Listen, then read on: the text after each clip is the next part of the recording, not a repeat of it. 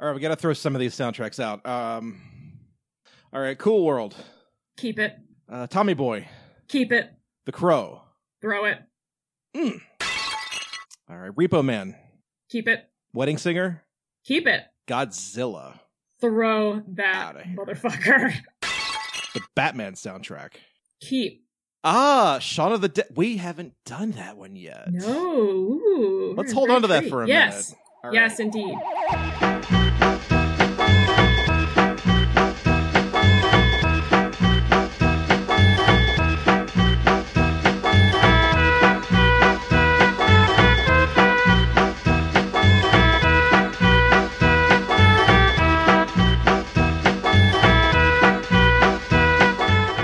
Hello, and welcome to another fantabulous episode of the OST Party. This is a movie soundtrack podcast where movie fans and music fans get together and have a rockin' good time talking about all of our favorite movie soundtracks. Hi, my name is Joseph Wade. I will be your host for this evening. Here with me tonight, as always, is my lovely, belligerent, and spooky co-host, Libby Cudmore. Libby, what's shaking?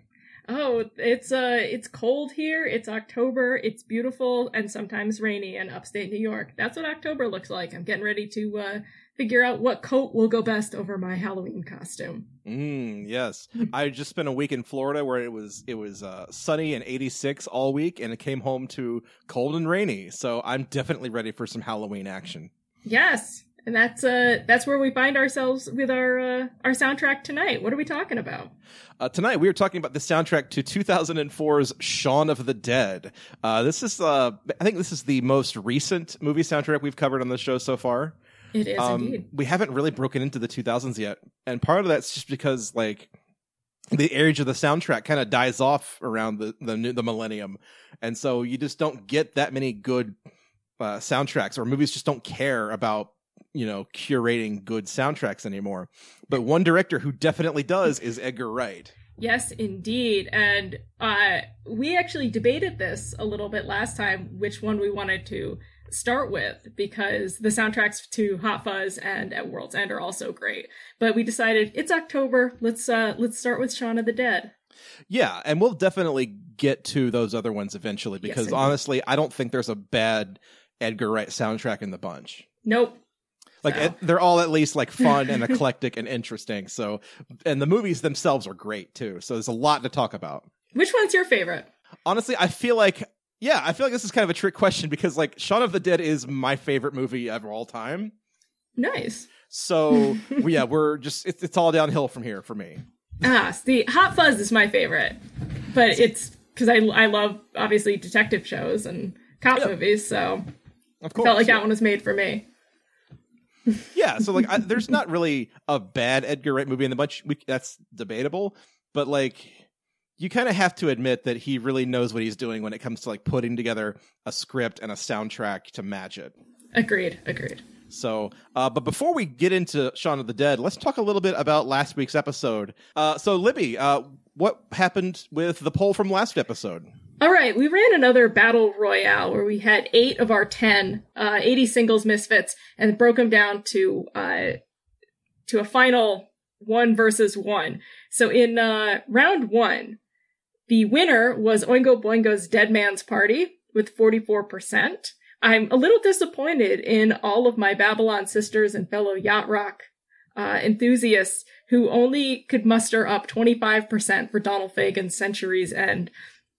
Your favorite song, Who's Johnny, got 17%, and We Don't Need Another Hero got a very disappointing 14%. You people are all monsters. I am literally, like, shocked about so this, because it's ridiculous. I know. Angry at all. But I will say, though, that, like, that spread is pretty even. Like, Dead Man's Party is obviously the winner, but, like, they're all winners in my book. Yeah, well, we picked some really good ones. So part 2... Call Me also won with 44%. Of course it did. Princes of the Universe got 30%. Again, my Yacht Rock fam did not come through and only gave Sweet Freedom 22% of the vote. And Cyndi Lauper's Hole in My Heart got 4% of the vote. Yikes. Ouch. So that left the final fight to Call Me and Dead Man's Party with 59% of the vote. Call Me won. Dead Man's Party got 41% of the vote. So still pretty even. Like, yeah. I think that just showed that you and I have really good taste in weird 80s movie soundtrack songs. Yes, we do. And I have a feeling that somebody out there is listening to this show, because as I was driving home from Florida over the weekend, I heard Call Me and then Sweet Freedom in relatively close proximity on the radio. That's the best. So whoever you are, Sirius Radio DJ, thank you.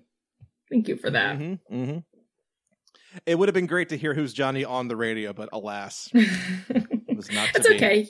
You just have it in your head permanently. It lives in my heart forever. Speaking of movies that live in my heart forever, let's talk about Shaun of the Dead. Yes, let's indeed. Are you going to okay. talk about it? Oh, okay. I thought you were just going to run with it. Okay. So this is a movie from 2004, kind of right at the start of like the zombie revival craze in the mid 2000s. And this movie exists at a point in time for a young Joseph Wade who was just getting into movies and just getting into like classic rock and music in general. And it just hit that sweet spot for me where all of a sudden this movie was everything I wanted in the world. See, I didn't see this in theaters. I don't like horror movies at all. They freak me out. Don't like zombie movies. I don't like blood. But Ian saw it, and so he sort of screened it for me and was like, actually, I think you'll really like this. And I did. He was right. So he actually went as Shaun of the Dead for Halloween one year. That's awesome. Yeah, what he did was, so he got the white shirt and the red tie and everything, and he built the cricket bat. Ian is just phenomenal at building props. And does he know you can just buy a cricket bat? Well, he wanted it to be lightweight. Oh, okay. That makes sense. And also he was a broke art student and didn't have any money. So, but what he did was he filled a sponge with wet paint, went out into the hall, and just smacked the cricket bat onto the sponge. So he got the spatter. Then he painted over that and then continued doing that until it was chunky on the cricket bat. It was disgusting and it was amazing. That sounds awesome. It was very cool. And that year I went as the corpse bride. And so it was sort of our first foray into couples costumes, sort of. We've since gotten better at it. Almost. Yeah, it's the same genre at least. Yeah. So that's great. But, yeah. So I do like this movie. I hadn't seen it in a while, so rewatching it for this podcast was a real treat. Yeah, I think this is one that I watch a couple times a year just because I love it so much. And it gets better and better, and you notice more details, and like that's just the way Edgar Wright movies are written and directed. Mm-hmm. It's that old line from whichever producer it was talking about Star Wars movies. It's so dense, every scene has so many jokes in it. Yes, and that's what keeps me coming back to it. And I don't know. This is a perfect movie to me, aside from, there are some gay jokes that did not age well at all. But aside from that, like, this really does hold up. Mm-hmm. I agree. And the soundtrack is one it initially was not easy to come by, because I think they only released it in the UK. And eventually they finally put it together and released it digitally in the US. That's how I first bought it. And then I think it must be the rights issues to a couple of songs, because there's a couple of big names on this soundtrack that a little independent movie probably didn't really have, much wiggle room to play with. Mm-hmm. But I've got the digital soundtrack, and I've kind of had to Frankenstein it back together because some of my files are scattered across multiple devices. But also the orchestral soundtrack is available on vinyl, and that's totally worth picking up if you get a chance. I'd love to look for that. Yes, because on top of like sort of the 70s and 80s sort of pop rock on the soundtrack, you've got a lot of sort of electronic horror movie scores pieces, along with like clips they just straight up stole from Dawn of the Dead. Mm-hmm. Like, this movie is shameless in how much it steals from like old George Romero zombie films. I mean, it's designed and built as an homage to like the Romero zombie film, so of course it does. But like the way they use those pieces, like it really just weaves them in there kind of nicely. Yeah, which I enjoyed a lot. Sort of picking out which ones I was like, okay, where do I remember that from? And then yeah. And so with the soundtrack, I think we're going to have to go through this movie sort of beat by beat because the soundtrack is a little jumbled up. Okay. That works for me. The very first thing we hear in the entire movie, but before we get into the plot, like I should point out that like no billboarding school segment this week. Like I could not find any data on how this album charted or if it did at all. Well, I think the fact that it wasn't released here probably had something to do with that, and True. that it's only released digitally. You know, how do you track that in a digital age? And I think we're going to start to see a shift. So, because if you can only buy, if you could just buy one song if you feel like it, then how do we categorize how the album itself did? It's going to obviously have an effect on those numbers. Exactly, and it's also kind of in an era pre iTunes even. So we're like we don't have iTunes figures for like the Shaun of the Dead soundtrack. Now they did actually release it on CD after the fact, so it's available. You can go buy it if you want, but at the time, just that release didn't exist, so there's just no data. Hard media is important. It is. It absolutely is. So, well, let's get into it. All right. So yeah, we'll just kind of take you through the plot of this film. If you haven't seen it, absolutely go and see the film before you listen to us jabber on about it, because it's great. You should not be listening to these if you haven't seen the film. Come on. Yeah, and I almost suggested we do this as a movie commentary so we could kind of point out all of the music cues as they came along. just because the movie is just so much fun to talk about. But so yeah, the very first thing you hear in the entire film, aside from some kind of creepy horror orchestral numbers, is Ghost Town by The Specials. So let's take a listen.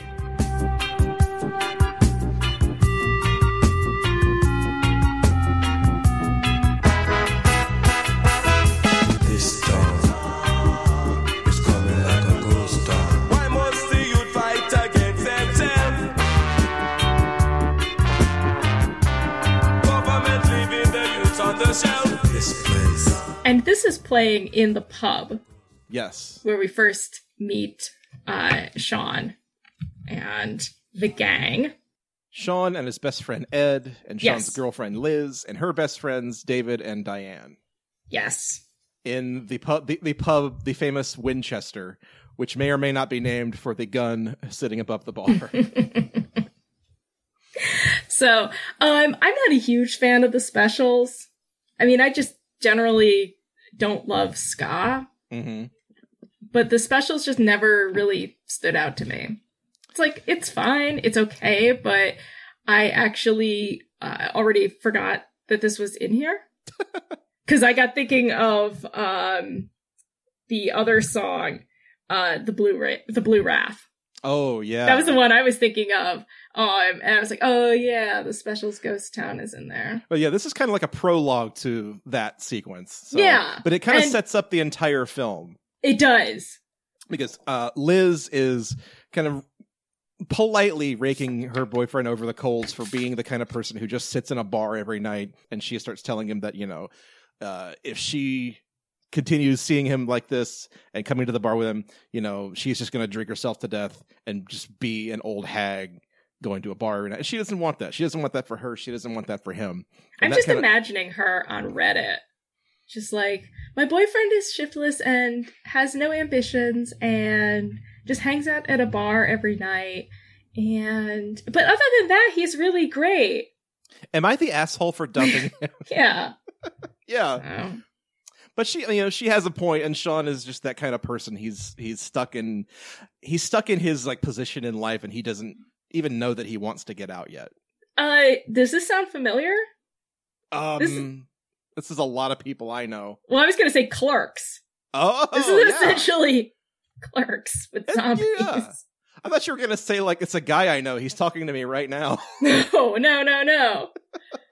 Yeah, that's true. I hadn't thought about that, though. Like, it's very much is like Dante and Veronica. Mm-hmm. Yeah, okay.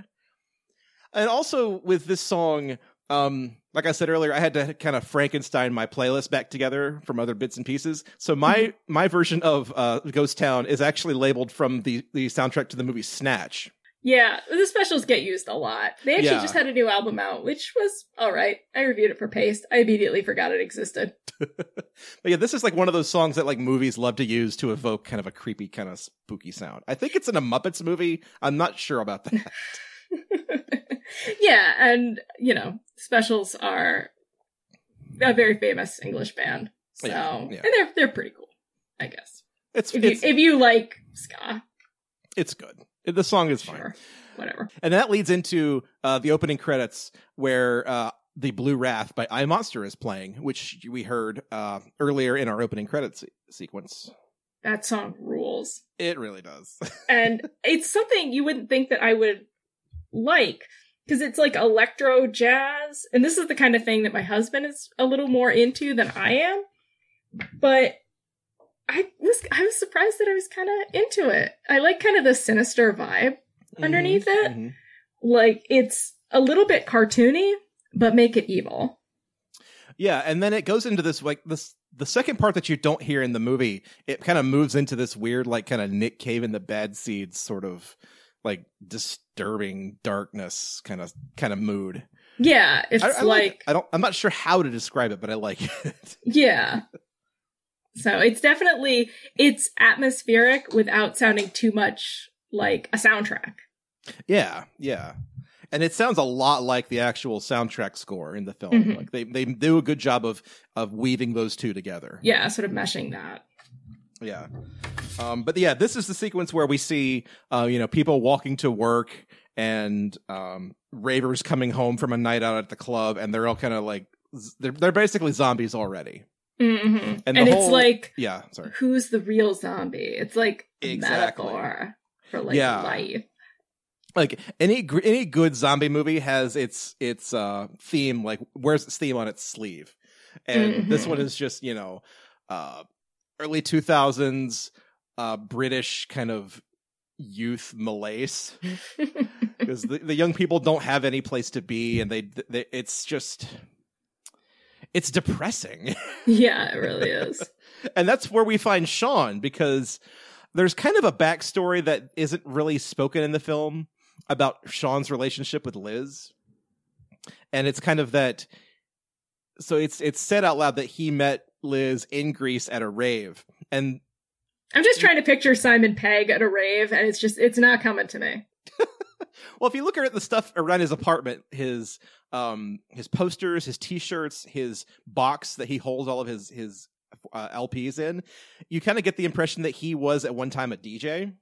So it makes me think he was the DJ at the rave that he met Liz at. Yeah, I'm just not picturing him in like leather pants with glow bracelets on, like sucking out a pacifier and wearing a mesh shirt. It's just not coming together for me. Well, Simon. If you want to see that, I can point you to an episode of Spaced where that absolutely happened. No, thank you. Okay. Peace out. Oh, well. But it's kind of implied in the movie that Shaun left his dream job of being a DJ for Liz so that they could, be normal people and build a life together. And the movie's kind of about him finding his place in the world and realizing that he can still be an adult and still do the things that he likes while also being a responsible person and a responsible, partner. Is it? Because I feel like at the end she gives up all her dreams because she's like, oh, well, we'll go down to the pub. And I'm sort of like, Liz, you can do better than this. Like, we'll go to the pub and then we'll come home and watch the telly. Like, well, I mean, I feel crushed by the end of it. Really? I don't think I'm supposed. Maybe that's because the idea is like, oh, he gets the girl and he can relax and play video games and go to the pub and she sees his dreams. And I'm like, no, that's crushing. Go do other things, Liz. I guess, but I mean, because at the end, like, all of her friends are dead. Yeah. So yeah, I mean, you could see it both ways, really. Yeah, I don't know. I think especially because women are a lot of times told to settle. True. And to not chase our dreams and to just like, let the man do what he wants. So I'm like, no, Liz, go back to Greece, go to that rave, live your life. Yeah. This is a message for all the Liz's out there. I see it. I definitely see it. I don't know where to go from here. You crushed my one theory about this entire movie in one fell swoop. That's what I'm here for. Yeah. You just suck the fun out of everything. Oh, I'm sorry. You and Liz, I swear to God. That's mean. I shouldn't say that. Moving on. So yeah, the beginning of the film sets up Shaun as this guy who, he works at an electronics store, doesn't really want to be there, and he's kind of like a quote-unquote zombie like everybody else. But then he starts to notice things happening on the street. He sees homeless people grabbing pigeons and trying to eat them. People are collapsing. People are running in terror. He's starting to read like newspapers and see what's going on in the world, but it's really not getting through to him what's happening. Yeah, he's a little dense. A little. I mean, he's no Ed, that's for sure. While Shaun is on his commute on the bus, he's got that zombie look on his face, and we hear the unmistakable tones of Kerncraft 400 by Zombie Nation. Yes, let's listen to that, shall we? Go back to our rave days. Mm-hmm.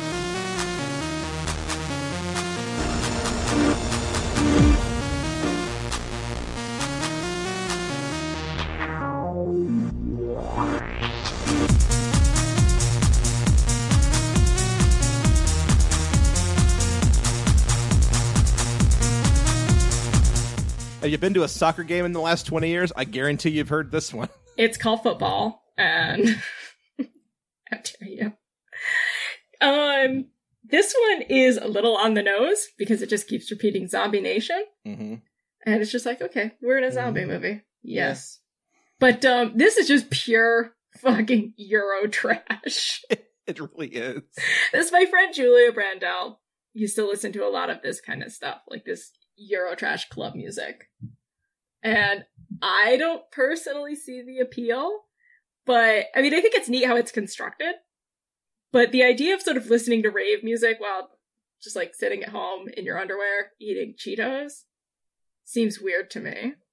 Like it would make sense at a club, but just like driving around, buying groceries, cleaning the cat box, listening to Zombie Nation, Kerncraft 400 seems odd. Or just sitting in an office and doing paperwork and just like bobbing your head to da na na na na na na na na. Like I don't get it. Yeah. But if they still made Jock Jam CDs, this would be on one. Oh God, don't give them any ideas. Jock Jams 2000. Oh, good Lord. Christ, how could you bring that up? I had to at some point. Jock Jams or Pure Moods?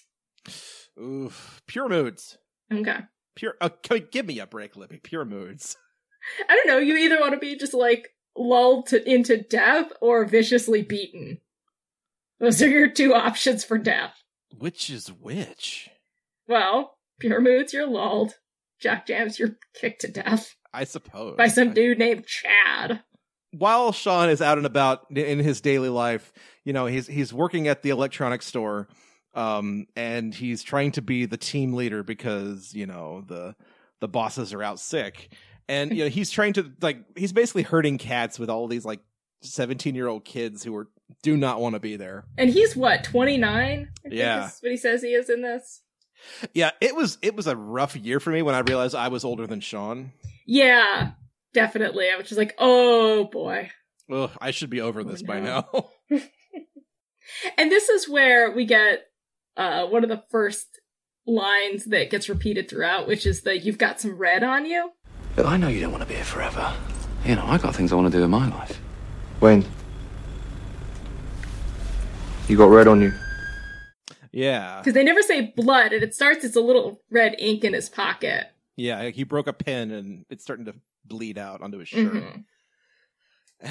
And it's also it's pointed out by Rafe Spall, and it's also pointed out by Shaun's stepdad, played by the amazing Bill Nighy. Yes. Who gets he gets one of the best introductions into any film. Like, he's standing there, his back is turned, and then all of a sudden he does that pivot, and you suddenly just see his face, and it's just shocking.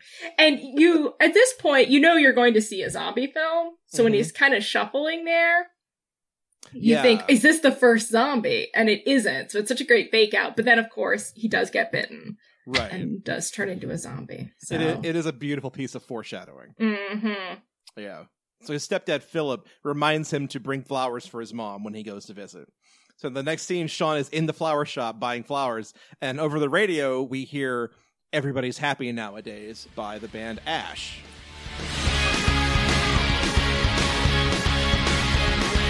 I was so tired of being upset. Always wanted something I never could get.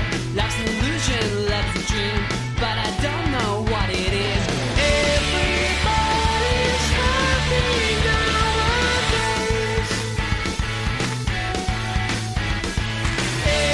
Yes, and this is where we get into Under the Covers. This song was originally done by the Buzzcocks, and this version is fairly close in tone. It takes some other weird approaches, but it's a little trippier. Yeah, and it's a little fleshier in that extremely 2000s way. Where everything was just a little faster and a little heavier on the production and just thicker and uglier a little bit. This version isn't bad. It's the first of 3 Ash songs we have on the soundtrack. I just think the original, in this case, is far superior. Yeah, the original is fantastic. Yeah, it's cleaner. It's a little sweeter. It doesn't have Chris Martin from Coldplay singing on it. Oh, I can't be mean to Coldplay. I like Coldplay just fine. I was in college in, 2002. You had to like Coldplay. It's just how it is. It's like something we said a while back on Christmas Creeps. 2004 was 2004, but you should have known better. I'm a girl. I can get away with it. I know. So, but yeah, this, I don't know. And I'm pretty good about liking covers as much as the originals. This, I'm going to side on the original. The judge has spoken. Yeah, I mean, I honestly, take your pick. They're both good. And I don't begrudge this one anything. I like it a lot. I just think, especially with this being such a fabulously British film, you would have gone with the original. And Edgar Wright is good like that. I mean, we'll see the Smiths coming up. The House Martins appear on at World's End. We've got Queen. So I think, Ash is an Irish band and they're fine. But Edgar Wright has such an affinity for sort of classic British music that I'm just surprised that he went with something as contemporary as not 1, not 2, but 3 Ash songs when you could have used the other 2 plus the original Buzzcocks. Well, there's a pretty good reason for that. And I think, I forget where I heard it. I think it was on the director commentary. Edgar Wright talks about how while they were making the film at the time, he was dating the guitarist from Ash, Charlotte Hatherley. So that might have had something to do with the fact that there are 3 Ash songs in this film. Okay, I will accept that. I still would have preferred the Buzzcocks. Yeah, and I think if he hadn't been dating her, it might have been the Buzzcocks. Okay. Noted. So, 6 of one, half dozen of the other, really. But we'll hear this song again later in the film. Anyway, let's move on to very, very next scene. Let's just go out and say it. Liz dumps Shaun. Yes. And you know what? He's got it coming. Yes. Because not only did he not listen to a single thing she said at the beginning of the film, he actively forgot to book the table for the nice dinner that they were supposed to have together. And that was the last straw for her. And I think Reddit would agree. Reddit would absolutely agree. Am I the asshole here? No, you are not. He has it coming. He had it coming. So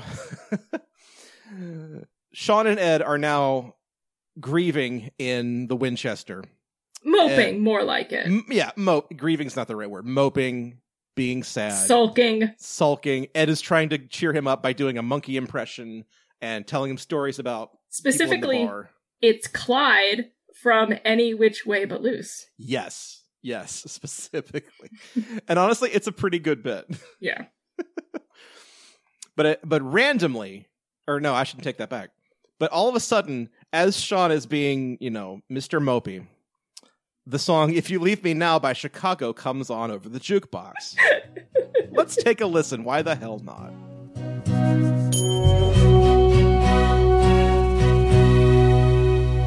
If you leave me now, you'll take away the biggest part of me.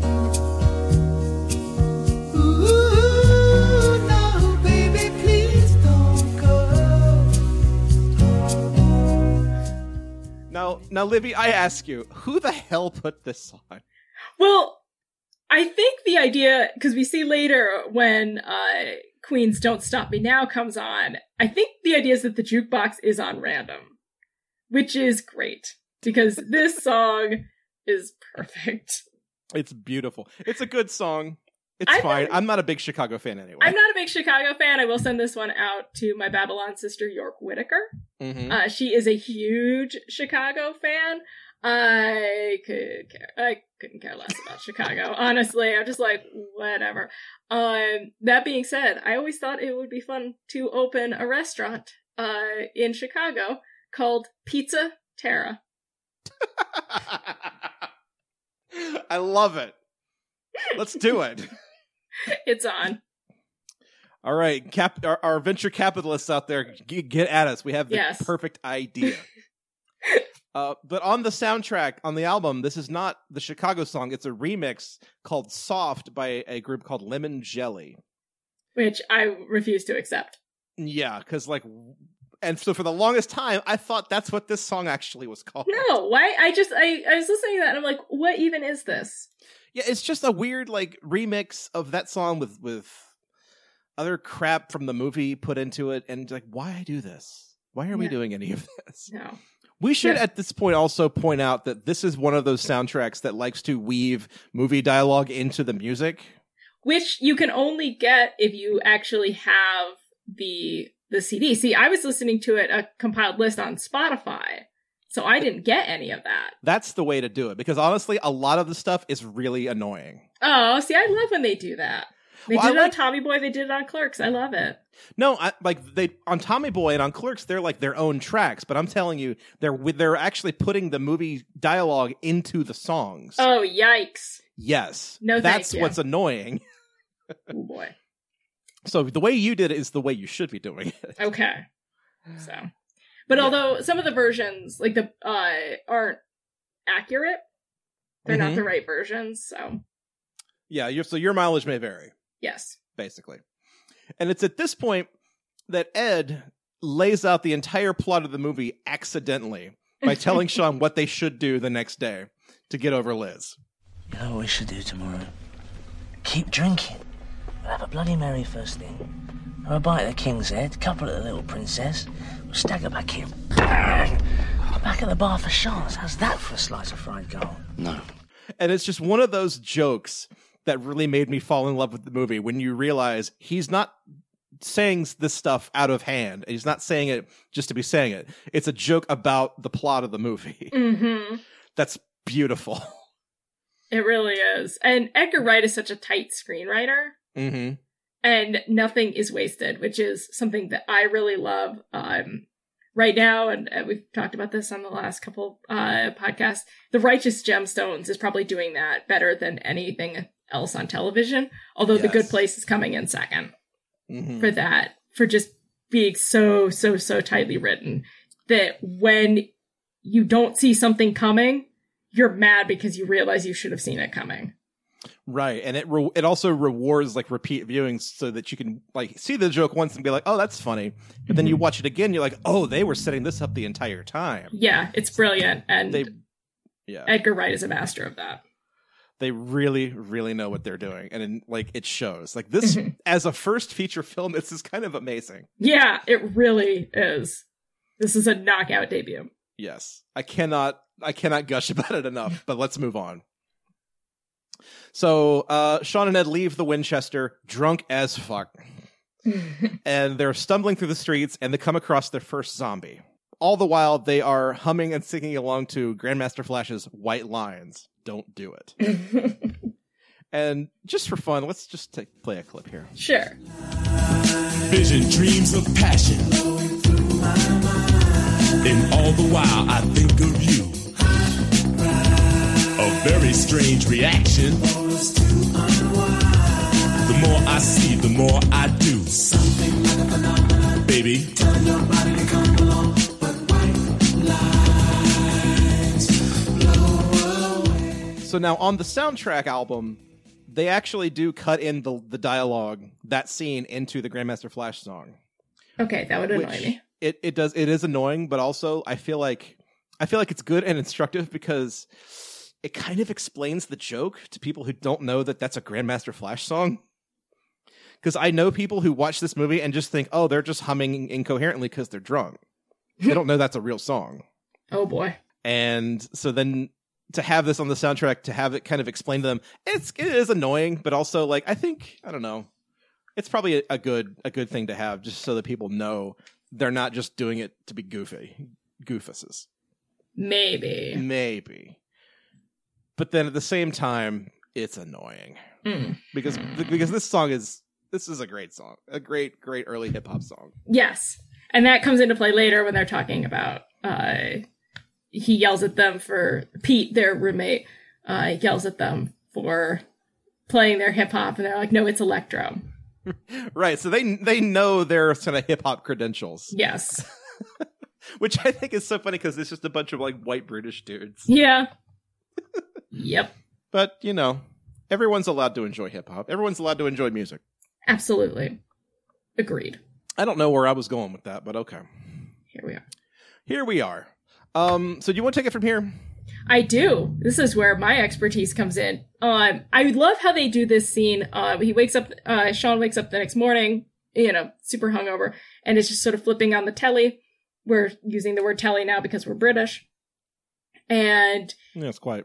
It it explains what's happening with the zombie apocalypse as he's flipping. Although no one official is prepared to comment, religious groups are calling it Judgment Day. There's panic on the streets of London as an increasing number of reports of serious attacks on people who are literally being eaten alive. Among those, and this is where the movie won me over, was they show a clip of the Smiths singing Panic from their album Louder Than Bombs. And this is the second time that we feature the Smiths with everyone's favorite racist, Morrissey. Mm-hmm. This one sounds like no Matchbox 20 song I've ever heard. Oh, shut up. No, this song is the best. This is a good one. And the story goes that the basis for the song was that Johnny Marr and Morrissey were listening to the BBC One when a news report announced that, you know, Chernobyl had melted down. Oh, God.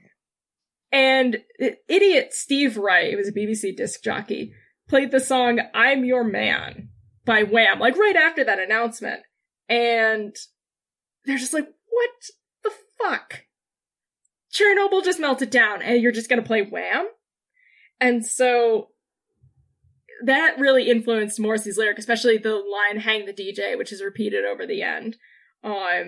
Later, he had a t-shirt with Wright's face and "Hang the DJ" written on it. The band Panic at the Disco gets their name from this song because nobody's original. Oh, of course they did. Yeah, which I've had to like explain to people. So actually, it's the Smiths. And basically, the song is sort of bemoaning contemporary pop music. And which is one of those things like, shut up, old man. 80s music is so terrible. It's like, Morrissey, have you met the fact that you're Morrissey? Morrissey, have you met Morrissey? Yeah, guys, shut up. But I do love this song, and I love how it's used in this film. I am not sure where that concert footage is from. I don't know if it's Top of the Pops or what. Well, the channel said it was VH1, so I assume it was a music video? Yeah, I'm not sure. Maybe? They didn't do a lot of music videos, so not sure. Who knows, yeah.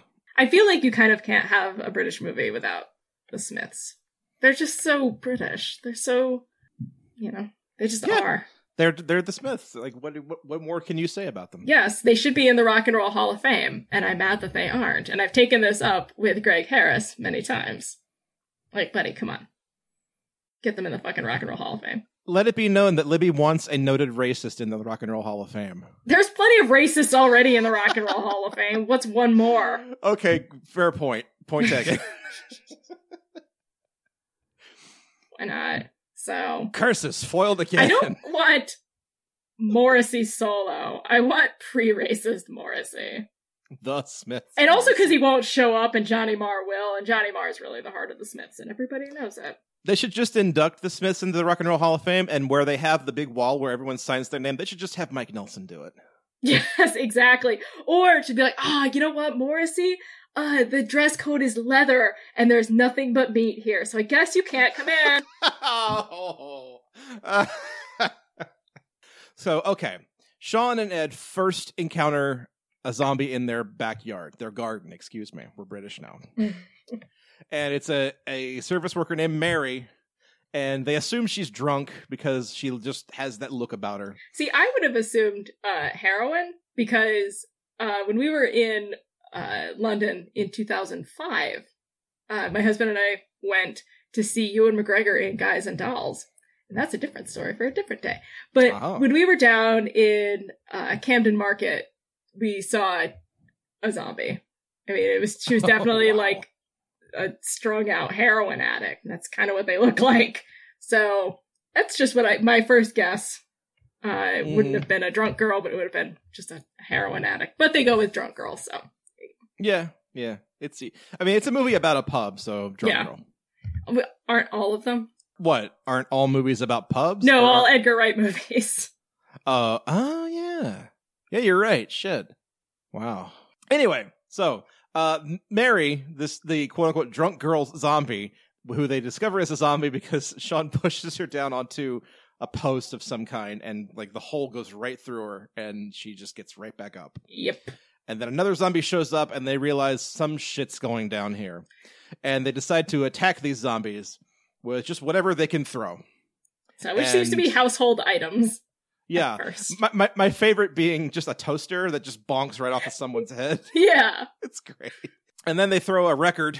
This scene breaks my heart. The second album Shaun ever bought, which is an electro album of some kind. I thought he said it was Blue Monday. The first record that they throw is like a record that Pete threw out the window in the scene before that. Right. Okay. And then that gives them the idea, like, oh, let's throw records. So they go get Shaun's record box, and they start digging through and finding shit to throw at the zombies. And it's so upsetting. It is, because my beautiful records. Ed, just without thinking, throws an original pressing of Blue Monday. And then he throws really the is Batman a horror movie. And then he throws the Batman soundtrack. Which I have to ask, is it Prince or Danny Elfman? Either way, it's bad. Yeah, those are both bad. How could you? Dire Straits, okay. Yeah. Sade, okay. Yeah, well, it's Liz's. It's Liz's, yeah, but she did dump him. Yeah. So and then they go and get real weapons. Like Shaun gets a cricket bat, and Ed gets a shovel, and they beat the living shit out of these zombies. It's quite an extended sequence. Like the music drops out, and you just see these two just pounding nothing. Like they're doing it off screen, but you see them just like swinging these bats and these clubs, and just screaming louder and louder and louder. Like Shaun is really just letting his frustration out in this scene. It's kind of great. Yeah. And then they formulate their plan to go pick up Liz and David and Diane and go someplace safe. Yes, they're also going to pick up Shaun's mom. Yes, because she called, and not only is she fine, but Philip has been bitten. Yes, because there were what is there? It's not muggers, because we realized that Pete has been bitten by a mugger. Yes. Previously, and they have to they find Pete in the shower as a zombie. But and Philip just assumes that it's like drug addicts running around. Yeah. But there's the line, "We're coming to get you, Barbara," which is from Night of the Living Dead. George Romero didn't even realize that was from his movie until Edgar Wright had to explain it to him. That's hysterical. It's like the whole movie, like her whole character is built for that one line. But they really make it work. Like, they put the mileage into that character later on. Yes, indeed. So Shaun and Ed are formulating their plan of where to go and who to get and where to hole up. And they're doing it to, like, incidental music from the original Dawn of the Dead soundtrack by Goblin, which is fantastic. Yeah, this I thought was really neat that they included that, as we were talking about earlier. Yeah, because like if you hear it now and you just don't think of that as zombie movie music. No, it's very it doesn't sound like spooky haunted house music. It's just very atmospheric, and you're like, yeah. It's a little too jazzy and a little too bouncy to be horror music. Yeah. But that's why I love it, because like you can play that any time of year and people won't look at you weird. It's not Halloween music. No, not at all. But that's what makes it great. Yeah, exactly. So it's not, you're not going to hear it. It's not, ooh, spooky sounds from the Spirit Halloween store. Yeah, exactly.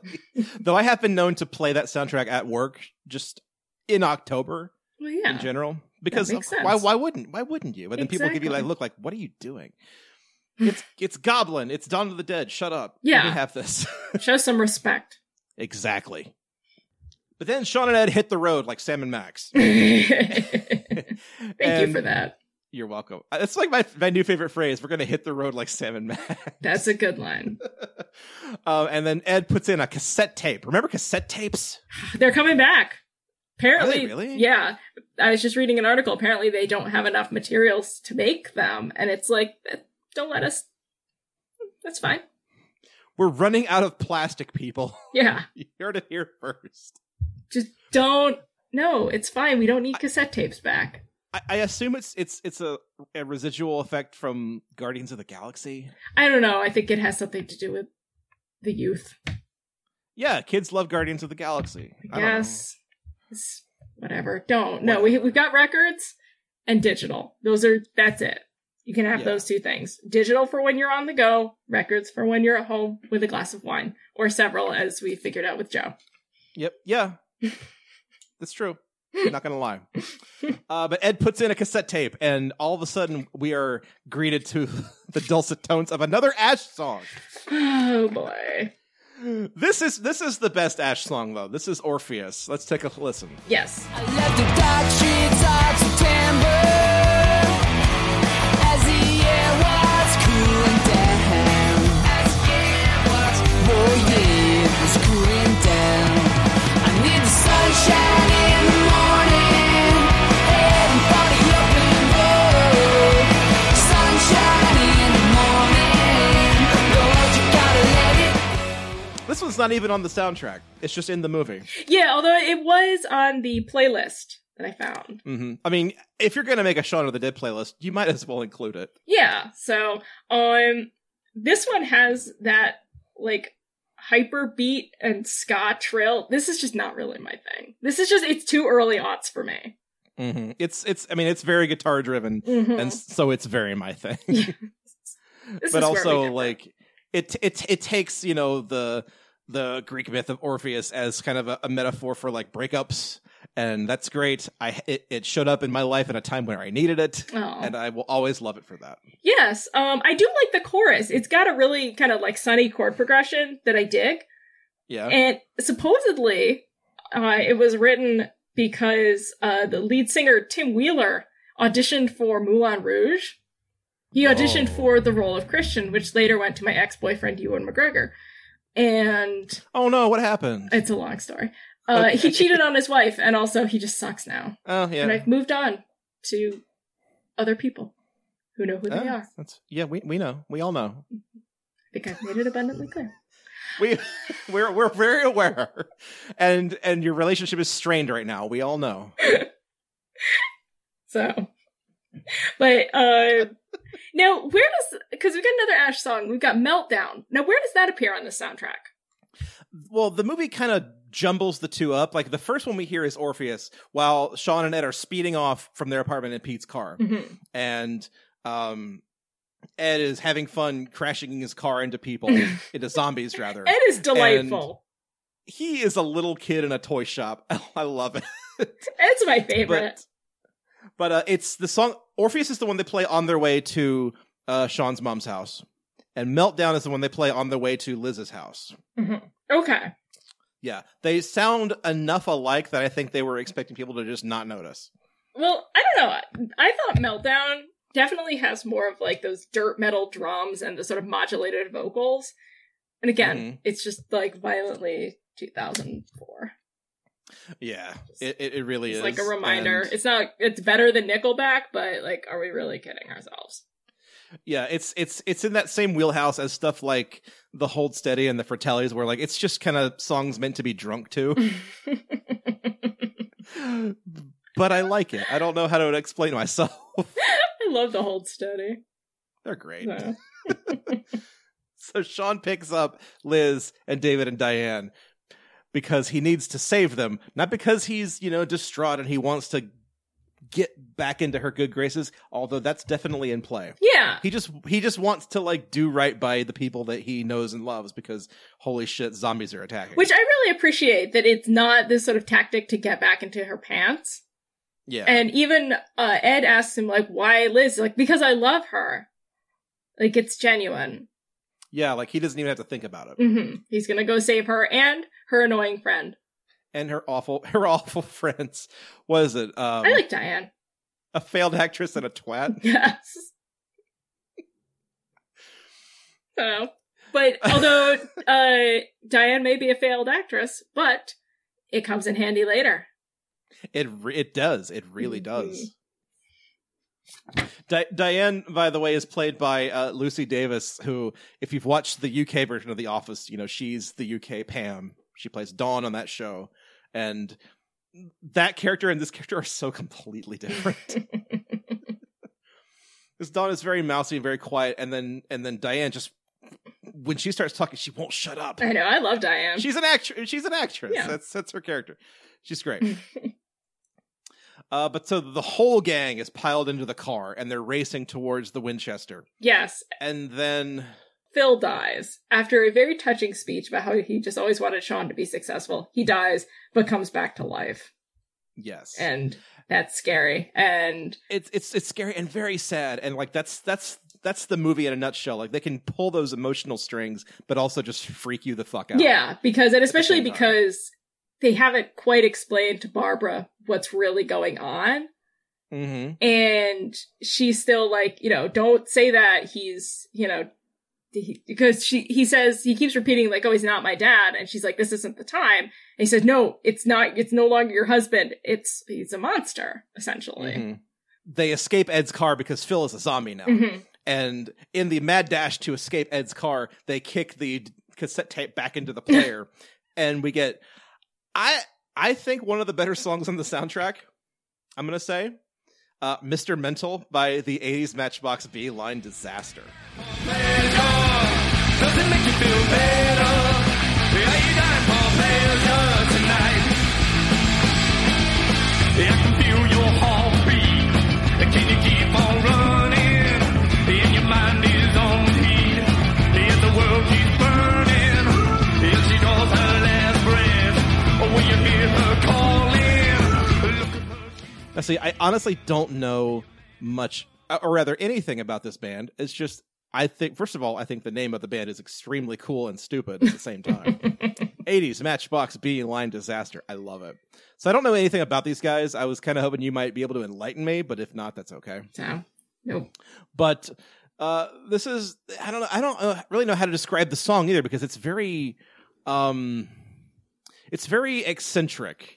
It doesn't have the kind of the same rock sound that the Ash songs do, and it doesn't quite sound like the Smiths. It's got this very, again, kind of like a Nick Cave and the Bad Seeds kind of vibe to it. But like if Nick Cave tried to rock out, I could see more that. than he typically does. I don't know. But this is definitely a song that like sounds freaky when you're driving through a neighborhood, like I did the other day when I was listening to this. And actually, the whole soundtrack kind of sounds like that. Like you drive through, like driving through like suburban anywhere in October. It's cloudy, the leaves are falling, and you're listening to Shaun of the Dead, and just things don't seem right. Yeah, it's definitely got that. It's like metal macabre. Yeah. And this, I think, because this song definitely heightens that tension, and that it's almost like a jump scare as a song. Yeah. Because you're dealing with the zombie, and now you've got this like loud, weird music, and it's all just so chaotic. It just goes back to how good Edgar Wright is at knowing when and where to use music. Mm-hmm. Because he knows what songs work, coming out of a car stereo. He knows what songs work as like non-diegetic music, and it all fits together. Yeah, and not afraid to just use like small pieces of them. We don't have absolutely. to. This doesn't function as a music video. No. In places it does. I mean, obviously we're getting to one of the big set pieces, but yeah, he's not afraid to just play one line of Panic. Right. And I mean, he's able to like just take that and use that as a joke because like people will recognize it and get it and know what he's doing with it.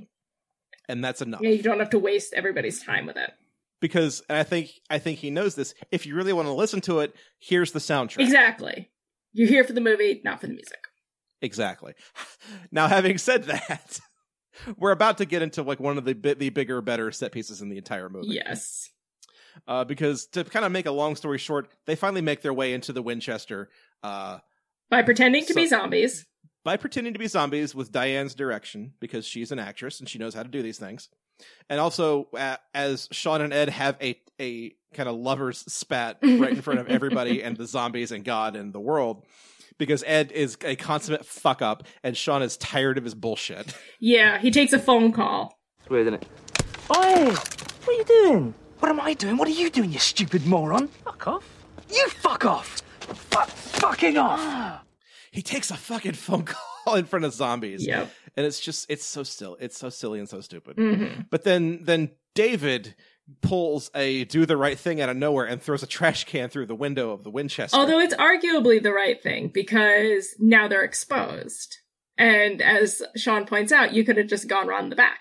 But yeah, so Shaun leads the zombies away while everybody else gets into the Winchester, comes back, and discovers that the zombies have followed him. The first zombie they contend with in the Winchester is the bar owner, the bartender, who Ed thinks may be connected with the North London Mafia. But at the same time, a Queen song comes on the radio comes on the jukebox because they've just reconnected the power.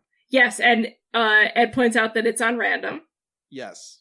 And this is also, the problem is that this, like the arcade machine that he was playing, is going to attract the zombies. Right. So not only are they having to contend with the actual zombie that's inside, they have to figure out how to stop the music because it's just going to make things worse. And that song is Don't Stop Me Now by Queen. Let's go to a clip. Having a good time. A shooting star leaping through the sky like a tiger, defying the laws of gravity. I'm a racing car passing by like Lady Godiva. I'm gonna go. There's no stopping me.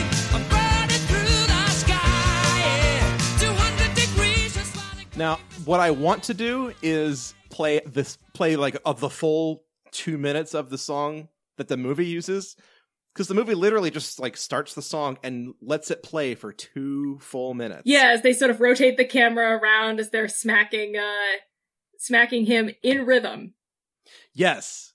And then meanwhile David's going around back to try and like hit the breakers, and he's flipping the switches in time with the music. And Barbara and Diane are sort of bobbing along to the music. Yeah. And it's beautiful. And this song, it's nice. This is our second Queen song. Yeah. So in so many weeks, it's good we're getting, and we don't have to do Bohemian Rhapsody. We never have to. Nope. Though this song is featured in Bohemian Rhapsody. Yes. So, but it's better used here. I love this song. How can you not feel pumped when you hear this song? Really? You can do anything. You can fight zombies. You can run a marathon. You can do whatever you want when you hear this song. It's party music. It's workout music. It's fighting zombies music. It's everything. Yes. It's great. It's hard to pick a favorite Queen song. This ranks up there for me. Although I probably have to say Killer Queen. Or Fat Bottom Girls. Yeah, I mean, it's... don't make me do it. Don't make me. I can't pick. It's like picking my favorite of 200 children. This will not be the last time Queen... This is not even going to be the last time we talk about Queen on this soundtrack, but this will definitely not be the last time we talk about Queen on this podcast. Absolutely not. A great like production note was like the way they got that scene done was like every actor had a wireless earpiece in their ear that played the Queen song, so that for every take they were all listening to the song the same beat, so they could all do things in time. That's in tandem. The best. Like just small, simple, obvious little tricks to like get that film done. It's so beautiful. It's beautiful how good this movie is. It's it like really a fucking is. Swiss watch. I love it. But they finally, quote unquote, kill the Queen. That's an extremely British gag. It's an extremely British gag. And then the zombies show up. All of them. this is when the movie really kind of switches gears into like full blown like zombie horror mode. Mm-hmm. Like Dawn of the Dead, like all of the Romero films eventually just become like the last act is all gore, all horror, all terrible. And Shaun of the Dead's really no different, because it really starts to put the screws to the characters and make things worse and make things terrible, and it stops being funny. Yeah, I mean, there's some funny moments, but it goes straight for, in a lot of ways, I hate to say the heart, because, you know, it's not saccharine, but he has to kill Barbara, who is bitten while they were getting to the Winchester. And there's first an argument between Shaun and Dave about his mom, but part of it's about how he treats Liz, because Dave is in love with Liz, which upsets Diane and sort of shocks Liz, and it's kind of all the secrets are coming out. Right. I mean, I don't want to say drama, but it's the real dramatic kind of weight of the movie right there. Yeah. And it works. It really, really works. As you realize that, like, you know, Shaun and David have never liked each other, but like everything's coming to a head now where they're at a point where they can kill each other if need be, and they almost do. Yeah. And because Dave is asking him to do something so horrific, or isn't even asking him to, he's just gonna shoot his mom. Yeah, just do it himself. And without recognizing what that means. And, you know, he can brush it off as, well, she's going to be a zombie. Who cares? You have to. But it's still his mom. And he's going to want to say goodbye, and he's been through a lot. So. But then the zombies break in, and just all hell breaks loose. Yeah, they take Dave. I like that it's one of the few funny bits in this whole sequence. They rip Dave's legs off, and then Diana's like beating back the zombies with the legs, but then she's lost. Yeah, she like runs out into the zombie crowd, ostensibly to save him, even though he's already like well past dead. And a jerk. Yeah, like why did you want him back now anyway? Yeah. He's all blood and guts. It's gross. Mm-hmm. But and he was in love with your friend and only dated you to get close to her. Mm-hmm. You deserve better. To the point of apparently living with her, which is creepy enough. Yeah. Dave's gross. Dave's the worst. He got what he deserved. Yes. He got what he deserved. This is an anti-Dave podcast. This is an anti-Dave podcast all the way. But yeah, then Ed is a twat. Even though he is a twat.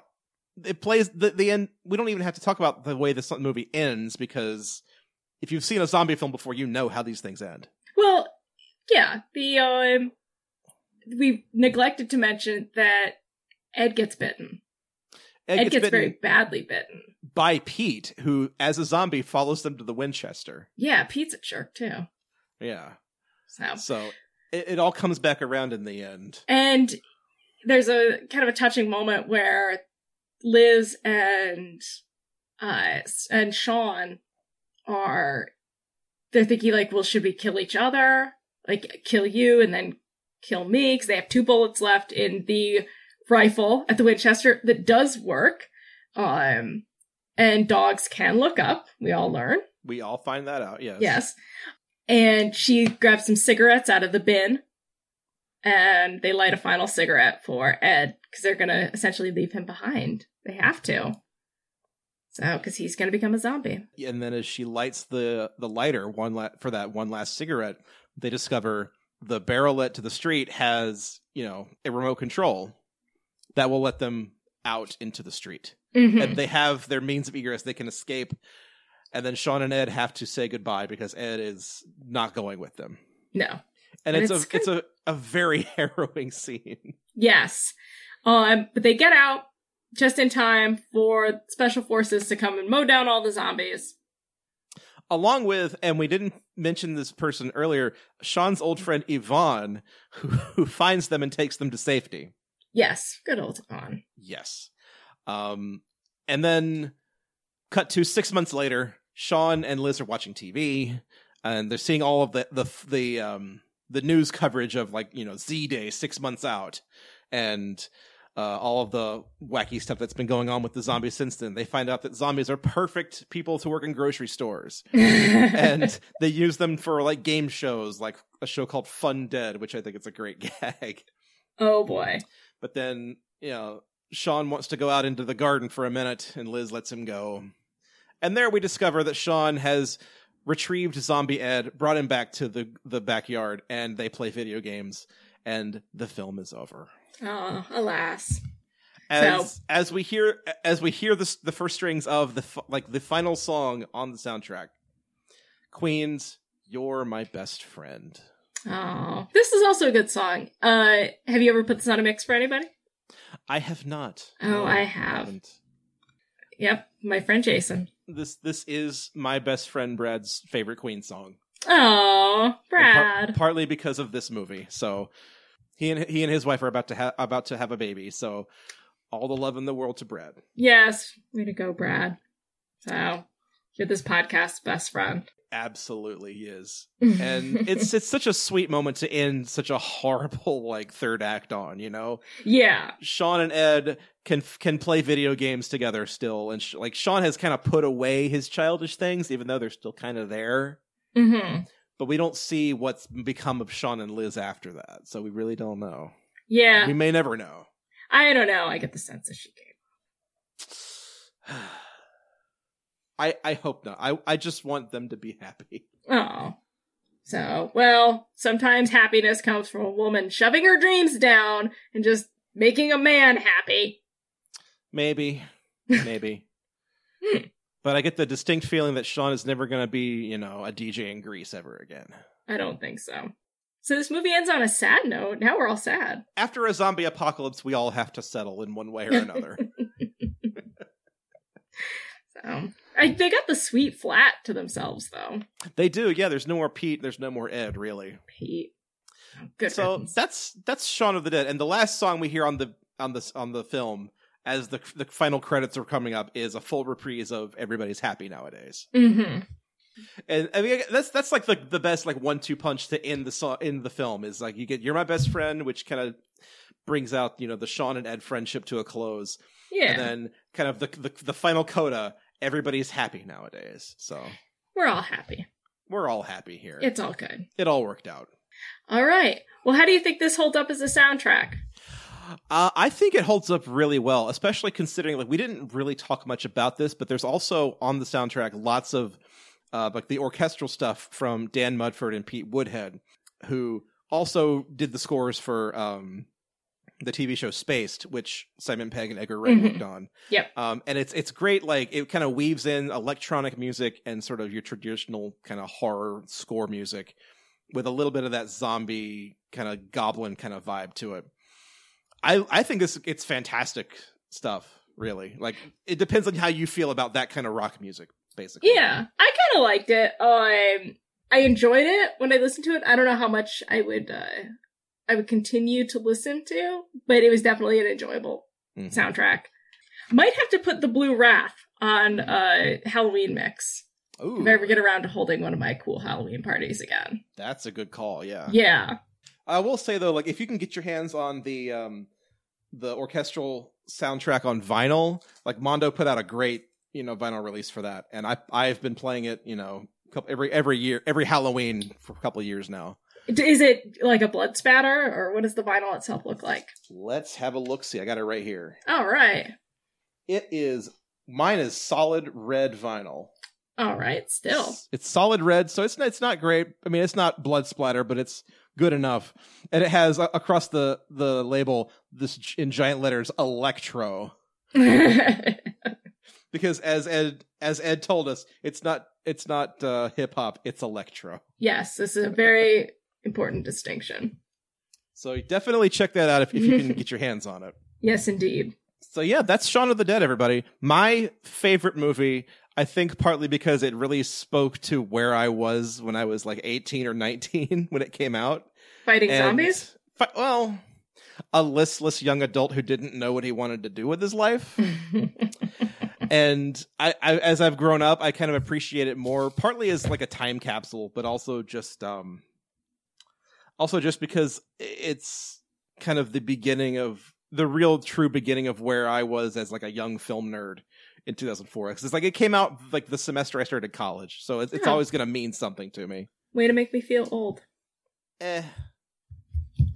We're all old here.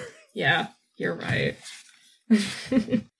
So that was Shaun of the Dead. I hope everybody enjoyed that and gets a chance to go listen to the soundtrack, because it's definitely a fun listen, if nothing else. Especially around the Halloween season. But Libby, what are we doing next time on the show? So, well, I've realized that living in the sixth dimension can be tough. So I think we're going to go a little further down. We're going to go into the Forbidden Zone with the 1980 film Forbidden Zone. Oh, all right. We've got a Danny Elfman soundtrack with Susan Tyrrell and Danny Elfman as Satan. Oh, boy. And it's going to get fucking weird. But that's going to be I thought that'd be a good Halloween episode. Yeah, that sounds good. If you want to do your homework on this episode, it is available on Amazon Prime and a couple other sites to watch for free. So yes. Go check that out. And the soundtrack actually was a Record Store Day special edition a couple of years back. So I'm going to crank up the my lime green vinyl, which I've only listened to a few times.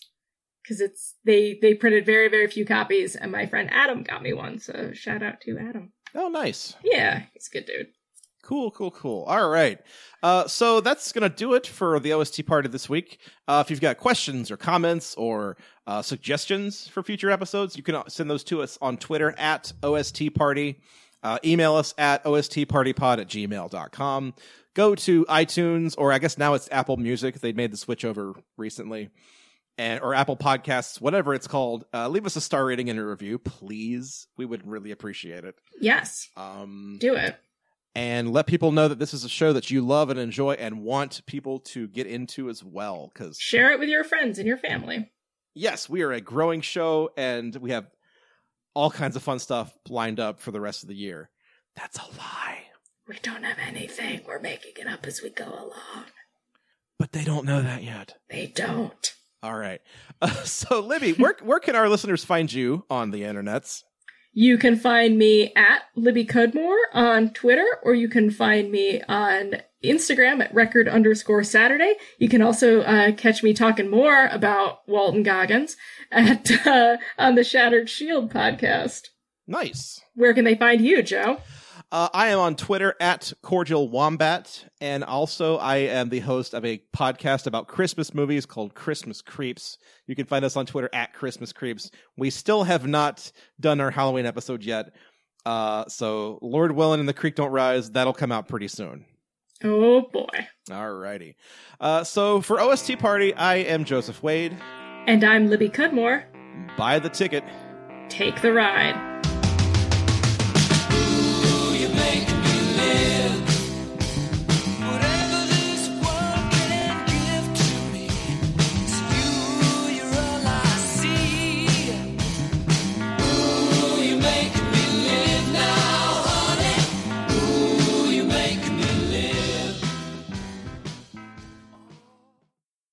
How's that for a slice of fried gold?